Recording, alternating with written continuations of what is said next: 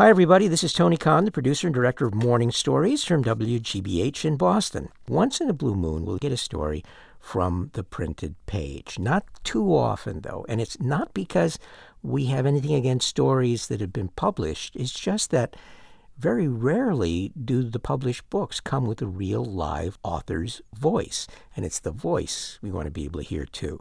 Well, that changed when we got a visit from David Ebenbach.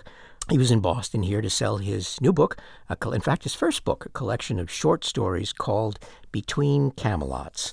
Winner, it says here, of the True Heinz Literature Prize. What's that? True Heinz of the Ketchup Heinzes, is this very wealthy woman who does not have to be spending her money on literature, but does. It's now up to $15,000. For a short story writer, maybe a whole year's worth of income, I've certainly done worse than that in some years. You have some good recipes for cardboard? Yeah. It's delicious if you have the right amount of seasonings. Heinz, I guess, right? Heinz ketchup. Everyone should go out and get some Heinz ketchup. The collection's called Between Camelots, and that's, in a sense, where I think we do most of our living, is between these high points of having maybe a huge circle of friends and everybody's close, the commune idea or something, the kibbutz. I write about people who, whether in their families or in romantic relationships, are trying to find the connection that they need to sustain them. And it's like a search for food.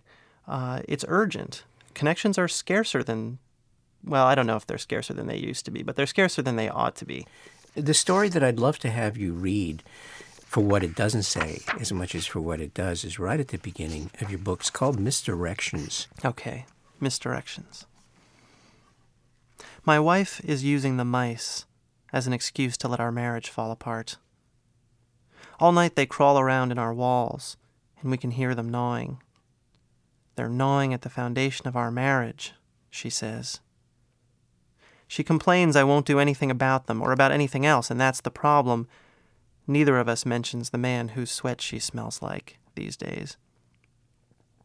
But I put out humane traps, little plastic opaque boxes for them to get cornered in. Our son loads the peanut butter into the back ends. That same evening, we've got our first mouse. The box rattles on the kitchen tiles. My son and I are going to go release it by the lake, and he asks his mother to come. He knows and doesn't know. She wipes her hands dry and reluctantly agrees. I can feel the mouse moving in the box as we walk down Jennifer Street. Because it's a strange feeling, I let my son carry it a while. He squeals with the thrill of it, but my wife is silent. I think of something. I ask my son, what if it finds its way back? His eyes grow wide. It's 3 blocks, my wife says. The mouse isn't that smart. Well, maybe, I say loudly and wink at my son. I just hope it doesn't remember to head for Spate Street and turn left and go to the 5th house. That's not how you get to our house. I'm giving the mouse misdirections. My son laughs, excited.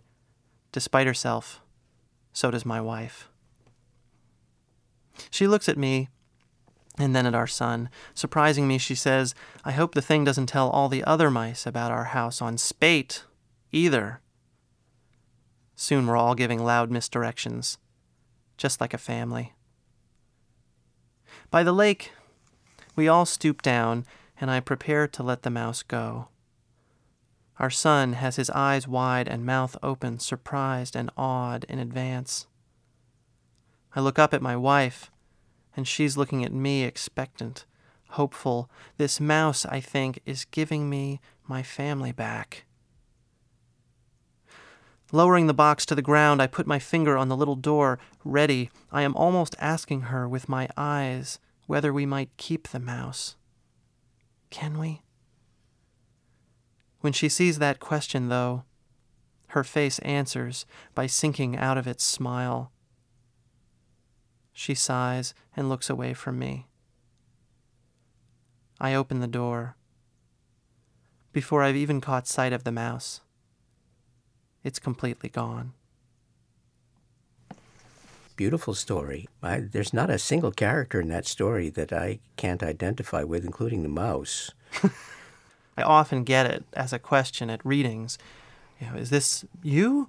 I want people to not assume that it has to have actually happened to be powerful. Not that this happened to you, but could something like this have happened to me?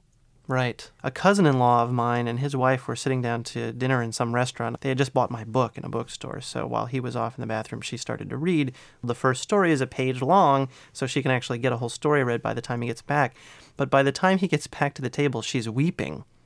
And so my cousin-in-law sort of kicked my butt a little bit about provoking that. She didn't want a divorce, did she? No, nobody smells like anybody else's sweat in that family. It's a wonderful marriage.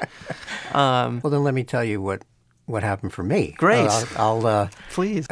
The part that really got to me was the ways in which misdirection is unavoidable between a parent and a child.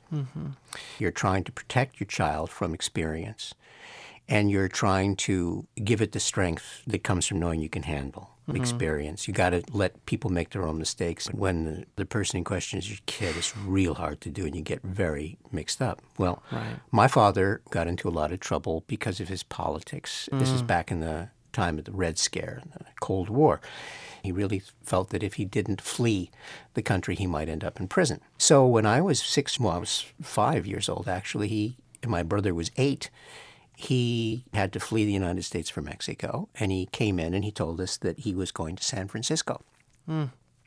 He didn't want us to worry, but he didn't want us to know the truth in case someone should come asking for him, and we might inadvertently give them the information they needed to find him. Very much as in your story, you want to tell the mouse the wrong direction to go in.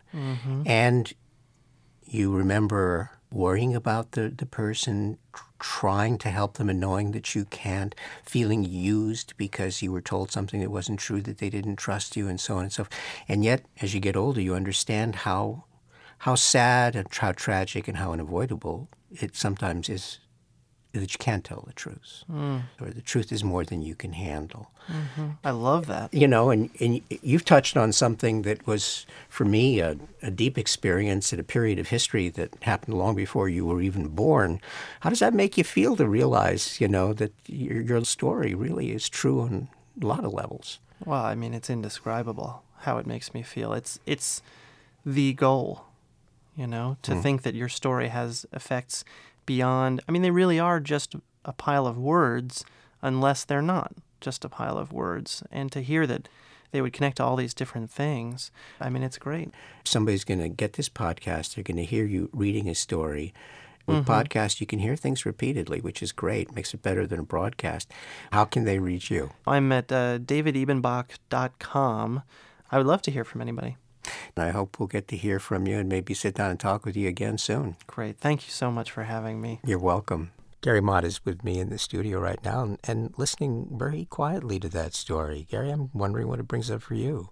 There's so much that the listener can bring to that story because all the cracks and crevices aren't filled in for you. I mean, you commented on the father-child relationship. I didn't get that at all because that's not my experience. I'm so glad to hear it. I thought about those that I know that are trapped in unhappy relationships and how vital it is to hold on to those shared moments. That mouse that became almost an angel, a savior for them at that moment, right? And that, could that have been a turning point? Could the man have stood up and said, I love you? And I mean, without painting with too broad a brush here, it's all about giving. The minute you think that you should be getting as much as you give, that spells trouble. His reading is wonderful, and I found things in it this time that I hadn't heard the first time. He leaves plenty of space in between sentences to allow the listener to let it sink in. That's a gift. Speaking about other people who've written with feeling, you've got some email there, yes? Got a little note from Berta from Oklahoma. Podcasts are the most fantastic new media form. I have found several great shows by recommendations on a podcast. I love stories, and especially those of strangers that I can relate to or simply expand my worldview. I would like to thank you for all you do, and I hope you continue to make enthralling podcasts.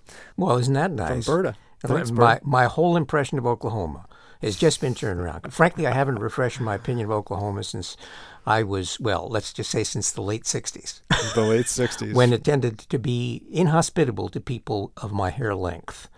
But a lot has changed since then, obviously, including the state of my hair. So anyway, it's great to hear from Oklahoma, Berta. An anonymous writer. Mm-hmm. I recently discovered your podcast when I finally purchased an iPod.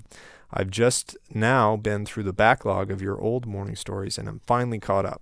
There is one that has moved me to comment, and he writes on and on about the story Mother Duck, one of our a Tony Khan voiced. An early effort.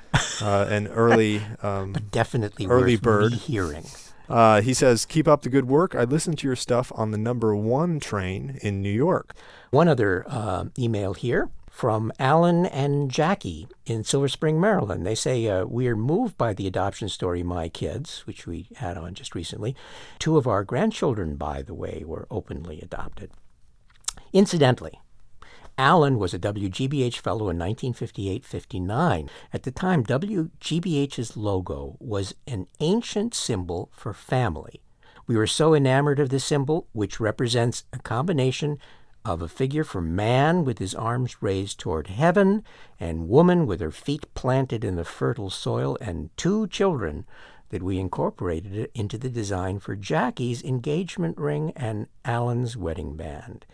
Well, isn't that lovely? They turned it into a family crest, and in the spirit of public broadcasting, I would like to point out to them that they are in violation of a trademark, and they're subject to a $100,000 fine, which, however, could be turned into a contribution to Morning Stories. We're happy to send you an address. Just send us an email at morningstories@wgbh.org. And another one who will thank you, because then they won't have to support us alone, is Ipswitch, a leader in file transfer software. Our sponsors, Ipswitch, IPSWITCH. You can check them out at their website. Tony, it's been a great year, 2005. It has indeed, and it's been a wonderful one with you, Gare, so thanks for all your help, too. And we'll see you next year. Happy New Year. We'll catch you then. Bye-bye.